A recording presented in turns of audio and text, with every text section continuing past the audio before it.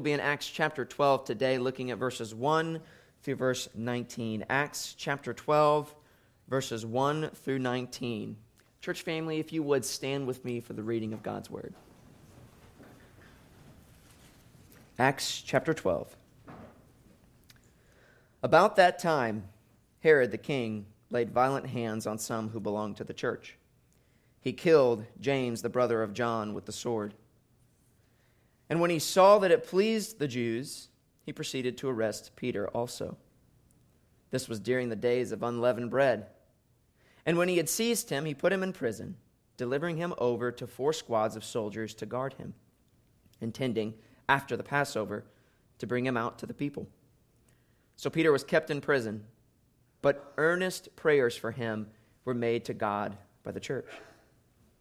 Now when Herod was about to bring him out, that very night Peter was sleeping between 2 soldiers, bound with 2 chains, and sentries before the door were guarding the prison. And behold, an angel of the Lord stood next to him, and a light shone in the cell. He struck Peter on the side and woke him, saying, "Get up quickly." And the chains fell off his hands.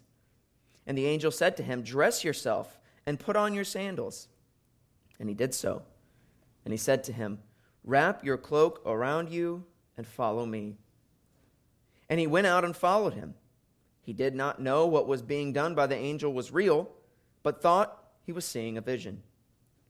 When they had passed the first and the second guard, they came to the iron gate leading into the city. It opened for them of its own accord. And they went out and went along the street, and immediately the angel left him.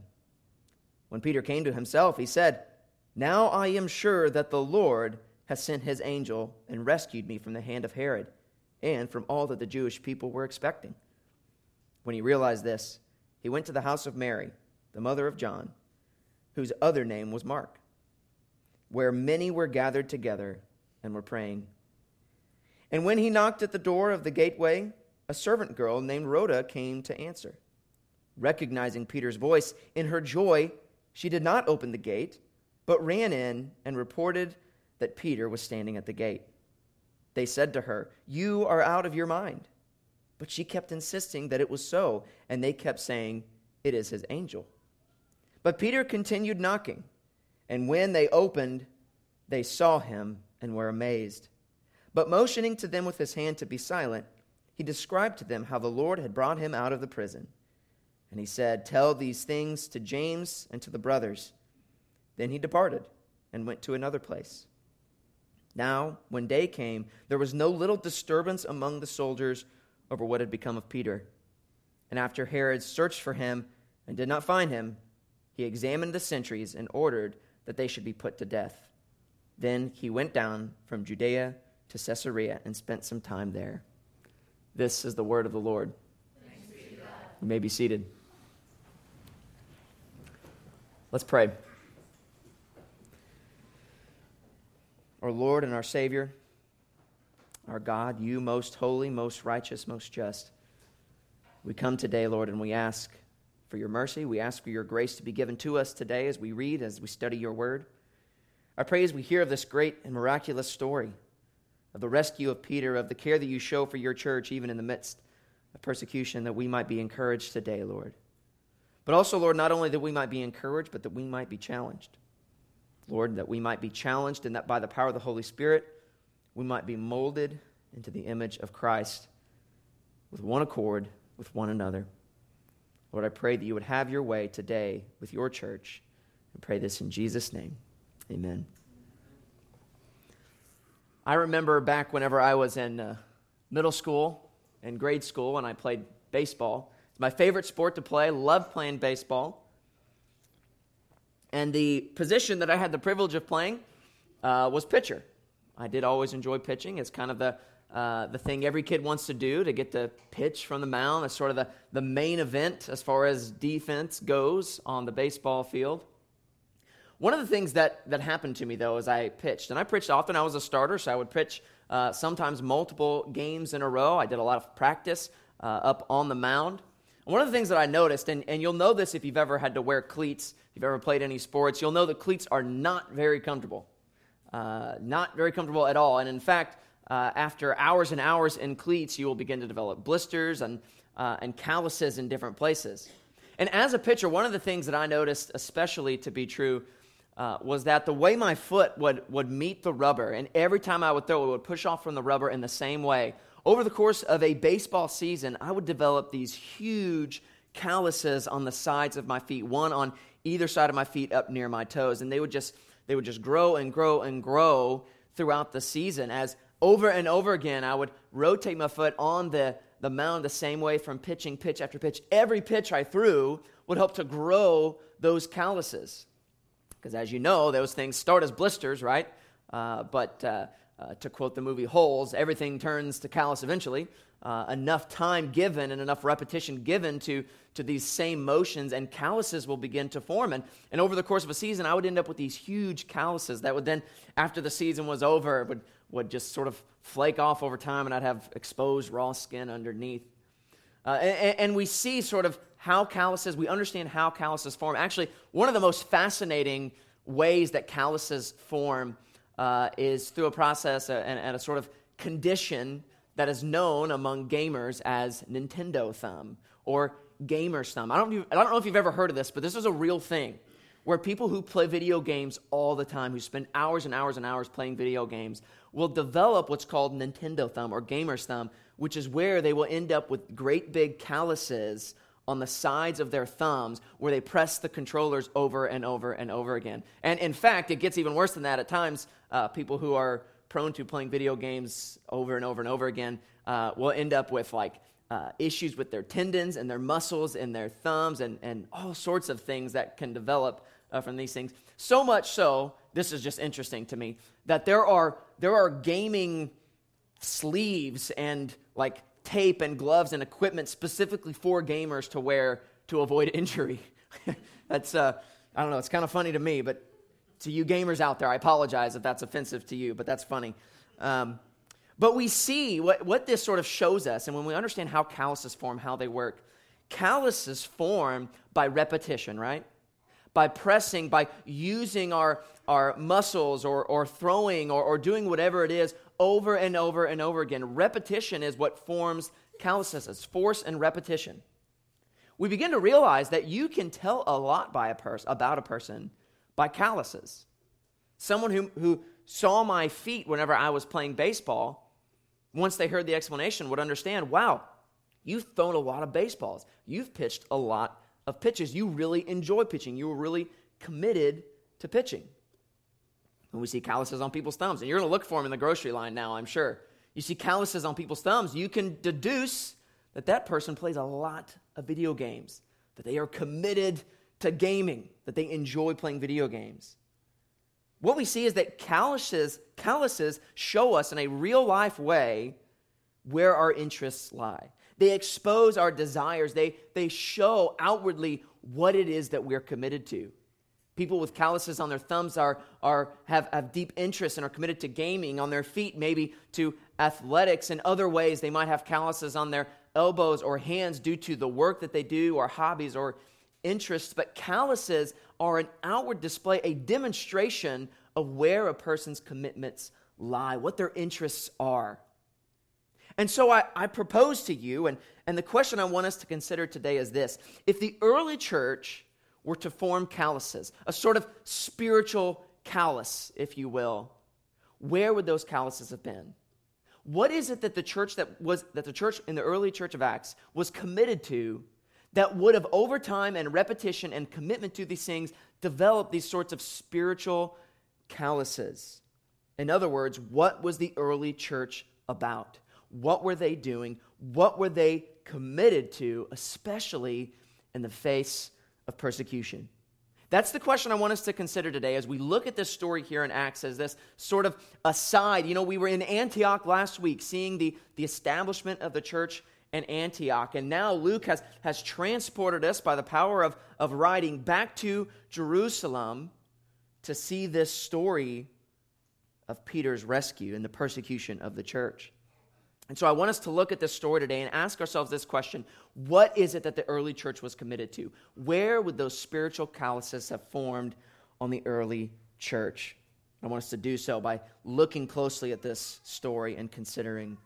One of the first things we see in this story, and if you're taking notes, this will be point number one, is that this story shows for us the wickedness of earthly rulers. The wickedness of earthly rulers. Now, certainly we know that not every ruler that has come to power through the course of human history has been a great wicked ruler like many that we see in the Scriptures. There have been some good rulers, there have been some good kings, some good authorities, or some that have done good. But we also know that the places of highest authority are oftentimes the places where abuse is going to be most prone, most of a temptation, and where it's going to feel the greatest impact. And we see that that is true of the church in Acts as they are dealing with wickedness of the rulers in the highest places. They see it from their king, from the king known as Herod here in our text. As he is increasing persecution to the church, we see persecution increase in one particular way, a way that we have yet to see, and that is that the apostles are now being targeted. You remember the strategy of Saul whenever he was persecuting the church. He didn't really go after the apostles. His strategy was to do what? It was to go from house to house, arresting the believers, persecuting them on a very grassroots level, causing a sort of chaos, causing a sort of fear among the people, even at the lowest levels. That was one strategy. That was the strategy used by Paul. But by and large, he avoided coming after the apostles. What we see now is that this ruler, this man Herod, has now taken it to another level and has decided to take it upon himself to strategize in order to take out the leaders of the church. And we are met at the very beginning of our text with the sad news that he has killed James, the brother of John, by the sword. That is, he has beheaded him. Now, this man, his name's Herod, but he is not to be confused with the Herod that we see back when Jesus was born, the Herod who murdered millions of infant boys when he heard of this Messiah, this king that had been born. It was actually the grandson of that Herod, of Herod the Great. This was Herod Agrippa, or Agrippa the First. As we know, there's another Agrippa that will come later. And yet, even though he was not Herod the Great, he did not necessarily execute all of these infant boys. He did indeed carry on the legacy of his grandfather, one of tyranny, one of wickedness, as he now began to persecute the church in this severe, in this heavy way as he began targeting the apostles. Likely it was possible that this persecution intensified, that it got worse at this time because of what had recently been happening in the church. You know, largely what had been known as the way, what the church was up to this point, was largely Jewish. It was considered by most to be a Jewish sect, but as we have seen in the past 2 chapters, no longer is that the case. But the church is now made up of both Jews and Gentiles, as the gospel has now come to all people, including the Gentiles. This probably would have been very distasteful to the Jews, especially the Jewish leaders. But we realize quickly that the motivation of Herod Agrippa, the motivation to persecute the church, to kill the apostles, is not one rooted in some sort of religious zeal. In fact, when historians talk about the sort of upbringing that Agrippa had, he was raised in a Roman context. He was raised largely with Roman royalty. And so really his commitments were not really that much to the Jewish religion. His commitments were to power. His commitments were to his authority and to tyranny. We see in verse 3 that it was not a zeal for Jewish tradition that led him to persecute the church. But what we see in verse 3 is that he saw it pleased the Jews. We see that what really drove Herod Agrippa to persecute the church was the fact that he was desperate to please the people. He was desperate to maintain his power. And the way he saw that he could do that, the way he could stay in good standing with the Jews, was to persecute the people the Jews hated, and that is the church.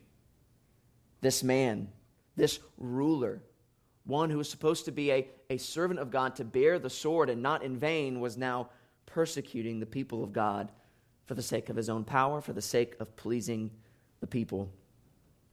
It is always a danger to be a people pleaser, isn't it? I know that this is a serious danger for myself. I am prone to this sin of fearing man over God, but we know full well where the end of these things lead? We will always have to deal with the struggle of living in a fallen world and with corrupt and wicked leaders such as Herod. But as Christians, we have hope, though, don't we? Even as we face the tyranny of our rulers, the tyranny of kings and czars and presidents, we know that one day the evildoer will be punished. And those who fear the Lord will be rewarded. The book of Ecclesiastes tells us this. You wouldn't think to find much hope in Ecclesiastes, would you? All is vanity, right? Vanity of vanities, that's what the author says. And yet we see good news even in Ecclesiastes 12 through 13, where the author says, though a sinner does evil 100 times and prolongs his life, that's something we can relate to, isn't it? We lament that evil seems to be rewarded and prosper in this life.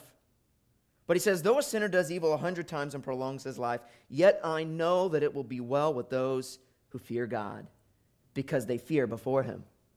He goes on in verse 13 to say, but it will not be well with the wicked, neither will he prolong his days like a shadow, because he does not fear before God. We see this reality come true even for Herod Agrippa. As we're not going to get deep into it in today's sermon, but the text right after the one we're looking at today tells of his downfall and his death.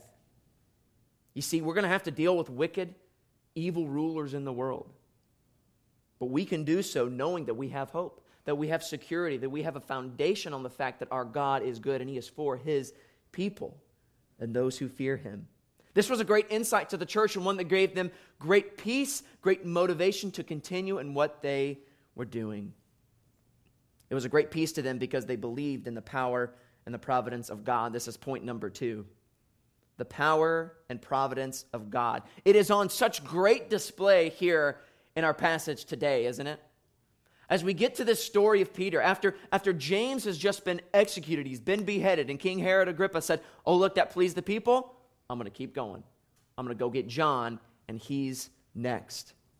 And so he takes John, but because it was the day of unleavened bread, because it was the Passover, and Jewish law, Jewish tradition, forbid anyone to be executed, anyone to have their sentence carried out during the Passover.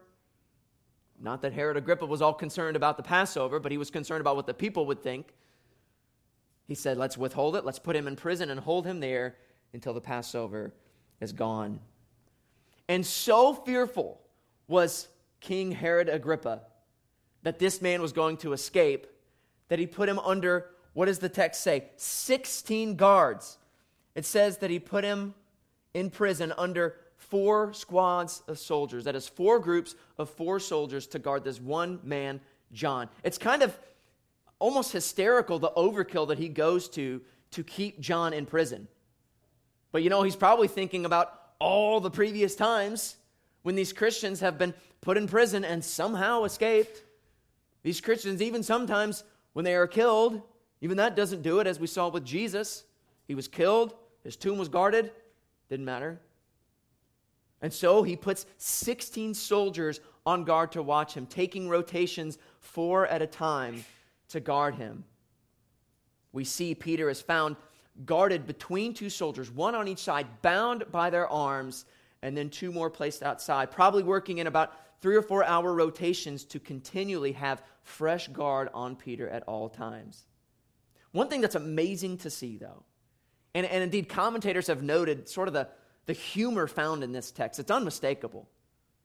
One of the amazing things about this event is that when we find Peter here in chains and the angel comes in to find him, what is Peter doing? He's sound asleep. Sound asleep. This is like old school Peter, who is told, come out of the boat and come to me, and he just jumps out of the boat.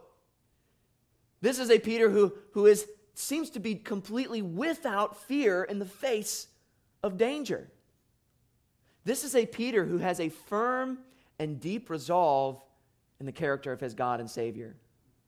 This is a man who has a peace that surpasses all understanding. I saw a meme recently of 2 men sitting on a park bench and it was like in the middle of a flood. The floodwaters were like up to their chests as they're sitting on this park bench and just big smiles on their faces looking out into the horizon. And it said, this is what it looks like to have peace that surpasses all understanding. Just chilling in the midst of rising waters, right? A peace that makes people outside go, what on earth? Remember, James had just been killed. And Peter knew full well what was about to come to him when the Passover was over, and yet here he was sleeping so deeply that even when this angel appeared and the glory of the Lord shone and filled the room, brightened up the whole room, Peter kept sleeping. It wasn't until the angel punched him in his ribs that he finally came to. And even then, did he really come to? I mean, he's kind of out of it, right? Thinking this is a vision. He's just kind of going, all right, another vision, I guess. Where's the sheet going to come down? I'll follow this angel. Where are we going, right? Peter experienced the most amazing thing and was barely aware of it. Peter was walking right past these guards. We don't know how. We don't know what was going on. Then when these two guards who were right next to him, the chains fell off and all this light is shining around them and this angel's there. We have no idea, were they just put down in a really deep, hard sleep? Were they just ignorant to what was going on? We don't know. All we know is that it was a miracle, that it was miraculous, that it was the work of the power and providence of God to bring Peter out of this prison. And he can't even believe it.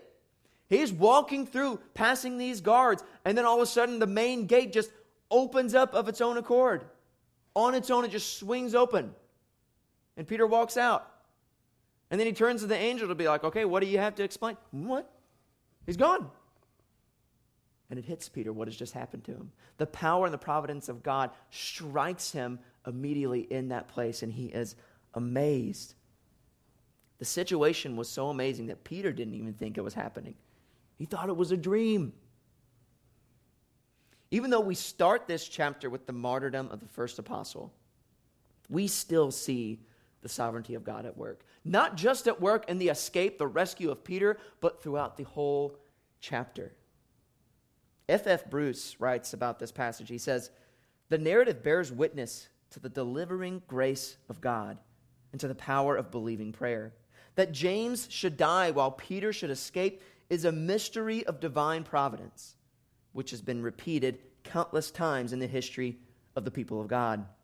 By faith, says the writer to the Hebrews, some escaped the edge of the sword. By faith, others were killed with the sword. End quote. F.F. Bruce writes for us about the mystery of God's sovereignty.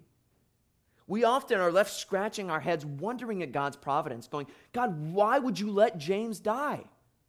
Why is it that you would save Peter, but you didn't save James? Did you not love James? Did you not care for James? Was he of less value? By no means. The sovereignty of God, the goodness of God in salvation and in his providence means that all that happens in this passage is for the glory of God and is right and is good. God's sovereignty is on display through the whole thing. We think about the fact that this seems tragic, that James was killed. But you want to know one person who is absolutely not mourning the death of James, who is absolutely not wondering why God would do this? That's James. At this moment, James is now in the very presence of God, filled with a fullness of joy, being in the presence of his Savior, Jesus Christ. He is by no means saddened by his martyrdom or by his death. We need to remember, even when we consider the sovereignty of God and the death of believers, the death of loved ones who know the Lord, it is easy for us to lose sight of the sovereignty of God and ask, God, why would this happen? How could you let this person die at such a young age? This one who was so filled with the Spirit, this one who was so committed to your service, how could they be taken? But never forget where that person is now. There is no lament in their heart. There is no sorrow in their soul, but fullness of joy. Not only that, we must never underestimate the purposes of the Lord, even in terribly sad moments like this, the death of James. For consider what God can do as he uses the martyrdom of believers. This is a story not found in Scripture, but one found in church history. And you can take it with a grain of salt. Maybe it's true, maybe it's not. But church history tells us that when James was beheaded, his testimony was so great that even the guard who was tasked with guarding him through this process was so taken aback by his faithfulness, so taken aback by the testimony of this man, that even he came to faith in Christ through his testimony and was beheaded right next to James. I like to believe that that's the case. I like to believe that that's the case because I've heard stories like this. We know stories of people who have died for the sake of the gospel and the impact that that has led to. For that is how God enjoys working for his good pleasure, even to use the most sorrowful, sad moments in our life to accomplish his will and to bring himself glory. Third and final point, we see from this passage the need for prayer. Verse 5 is presented for us as a sort of side-by-side display. We see this great line. So Peter was kept in prison, but earnest prayer for him was made to God by the church. We see this as a sort of, on one hand, Peter was being held in prison. The power of man was on display, holding Peter, persecuting him. But on the other hand, the power of God is at work as the people are praying to the Lord for Peter. We know, as the book of James tells us, that the prayer of a righteous person has great power. We read also in 1 John 5, verse 14 and 15, and this is the confidence that we have toward him. If we ask anything according to his will, he hears us. And we know that he hears us in whatever we ask. We know that we have the requests that we have asked of him.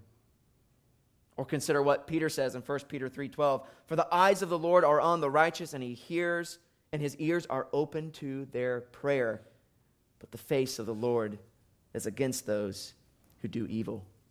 We see a sort of contrast of powers here in this text. The power of Herod Agrippa to hold Peter captive, to put his guards around him, to persecute him and imprison him.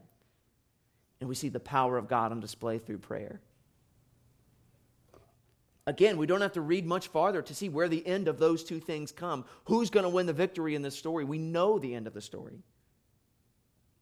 Well, it seemed as though the church was powerless in this situation.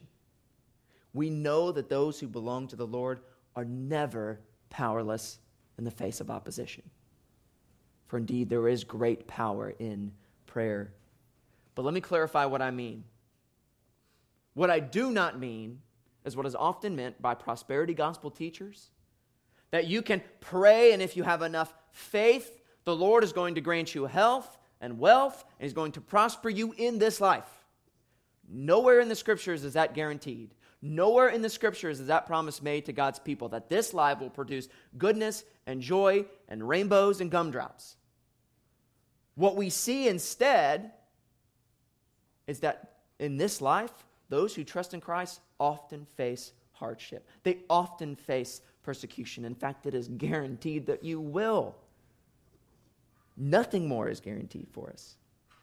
So this idea promoted by prosperity gospel teachers is absolutely false. And it's not much different than this concept that we even see cropping up in the secular world known as manifesting. This new practice, I say it's new, it's not new, it's as old as time, where people believe that they can just manifest things into reality, that they can speak to the universe and somehow things will come to pass. They will have money, they will have beauty, they will have whatever it is that they are seeking to manifest. It's a bunch of hogwash. It's a bunch of nonsense. But it's nonsense that has even infiltrated many churches by way of prosperity teaching. This passage gives us a clear picture as to what prayer is and what it is not. Prayer does not work as some sort of magic bullet that we put in the right numbers with the right amount of faith and we'll get whatever it is that we want and whatever it is that we desire. The Lord always hears the prayers of his children, but that does not mean that he always gives us what we ask for or what we desire. whether we have enough faith or not. Consider that the church undoubtedly prayed for James. Do we really think that they would have spent all this time praying for Peter and not a word was spoken to the Lord about James? The church undoubtedly was in prayer for James as he had been taken to go and be beheaded. And yet, did the Lord see fit to free James? No, he did not. As we've already established, in his sovereignty and his providence, he chose to let James be martyred. Was it that the church didn't have enough faith then, but they had more now? Nope. It was that the Lord, in his sovereignty, chose to act in that situation. Then notice the reaction of the church when their petitions for Peter were granted. If the church were actually under this impression that whatever it is that they prayed for would be granted to them, if they just had enough people, if they just had enough faith, that whatever it is would be granted to them, then wouldn't we think that they wouldn't be surprised to see Peter? But rather what we see, that they were praying for Peter, pleading for the Lord to intercede, and when the Lord interceded, and Peter, the answer to their prayer, showed up on their doorstep, they were shocked. They were blown away. They said, that can't be. It must be his angel. They didn't believe it. It's clear that they were not expecting Peter to be freed, though they were praying, though they were interceding for him. In fact, it seems that Herod had greater expectations of Peter being freed than they did. That's why he put 16 guards on him. We are so often, I think, as Jesus said on the road to Emmaus, foolish and slow of heart to believe. Even the early church was, weren't they? They prayed that the Lord would intercede, but didn't they struggle in their belief? Didn't they waver in their confidence that the Lord would actually save Peter? I think that should give us a little bit of hope, right? That even this group, this early church, as they prayed fervently to the Lord, even as there was doubt in their midst, that didn't stop the Lord from working. Their doubt, their lack of faith didn't prevent God's power from going forth. That's the good news. The good news is that the power to be found in prayer is not located in us or in the amount of faith that we are able to exercise by our will. It is located in the object of our faith. That's where the power is. It's found in Jesus. Prayer serves for us as a conduit to that power, not as the power itself. Our faith is a conduit to that power. It is not the power itself, contrary to what many would have the church believe. For if we're honest with ourselves, don't we all waver in our confidence? Don't we all waver in our faith, waver in our belief? Like the man when he spoke to Jesus said, Lord, I believe, help my unbelief. We all waver. We all fail. We all find it difficult to trust in Christ, but his power is there nonetheless. Never should we let that cause us to waver in our commitment to prayer. Never should we let that waver in our commitment to bringing our petitions to the Lord in prayer. Where did the calluses form on the church in Acts? I would argue, as we see from this passage, that the calluses formed on their knees. That the church in Acts were so committed to prayer that if spiritual calluses were to be forming anywhere, it would be forming on their knees. As the church faced persecution and a hardship, the road was difficult, but that drove them not to turn from Christ, but rather it drove them to turn to him in prayer. And they did so immediately, they did so frequently, and they did so fervently. To where if we were to see calluses anywhere on the early church, that's where it would have been. It would have been on their knees. As things got difficult, that is how they responded. In power, by prayer. Luther said one time, he prayed regularly for an hour every day, except when he experienced a particularly busy day. Then he prayed for 2 hours. Luther understands the need that we have as believers to be in prayer. I think he certainly understood it, as the early church did, much better than we do today. You see, when we face difficulties in this life as Christians, when we feel the culture or the society or the world mistreating us, where do callous develop on us? Do we develop callous on our knees because we are immediately driven to fervent prayer to the Lord? Or do we develop calluses on our hearts, becoming bitter, becoming angry, feeling indignant and as though we are being treated unjustly by the world around us? Indeed, to be a believer is to invite injustice. It is to invite persecution. And we have all the reason in the world to look at what's going on in the world around us, to look at how Christians are being treated by governments and say, that's not fair. How dare they? Governments stink. And to harden our hearts, to harden ourselves both to the leaders that we have, but even to the world around us. But I would argue that a heart that has grown hard and callous to the world is one that has often, if not always, grown hard and callous toward the gospel. Because indeed, if we understand the gospel truly and rightly, won't we understand that whatever it is that we see, the wickedness that we see coming out of the world, is that not the same evil, the same wickedness, the same sin found in us? That we played no role in overcoming? Again, Luther said, the only contribution I made to my salvation was the sin that made it necessary.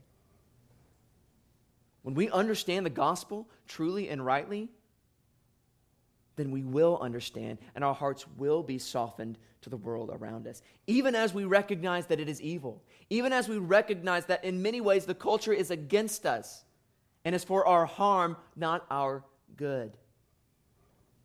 Church family, I would encourage us, as we face this kind of hardship, as we face persecution in the world, as we face a culture that is not moving to more of a Christian position, but less of one, that we be cautious. That calluses don't begin to develop on our hearts, that we don't become hard-hearted, but rather, and indeed as an antidote, that we would develop the calluses on our knees. That we'd go to the Lord in prayer, accessing the power that is available for us.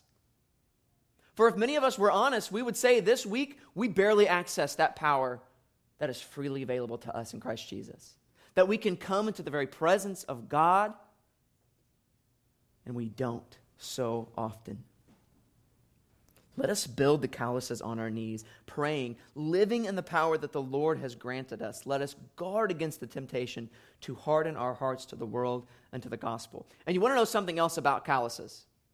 Calluses, while they develop and sometimes develop after blisters and develop through repetition, they also serve as a sort of protective layer, don't they? That as you develop calluses on your hand, you find that whatever these jobs are that you're doing to cause the calluses, they begin to become easier because your hands get tougher, because your elbows get tougher, because your knees get tougher. Calluses serve in a protective manner too, don't they? I would argue, church family, that the reason Peter, as he was there in prison, chained to two guards, was able to so peacefully and calmly and contently sleep so deep that the angel had to bust him in his ribs to get him up, was because he had firmly and effectively developed those calluses in prayer. Paul says in the letter to the Philippians, do not be anxious about anything, but by prayer and supplication, let your requests be made known to the Lord. We see then that prayer serves for us as an antidote to anxiety, as an antidote to fear. So that the more we develop these calluses, the more we will trust in our Lord and in our Savior. The more we will see anxiety removed, the more we will see fears removed, and the more we will be deepened in our confidence in Christ. Let us remember this, church family. Let us go to the Lord in prayer. Let us commit ourselves to developing the calluses on our knees rather than on our hearts. Let's pray.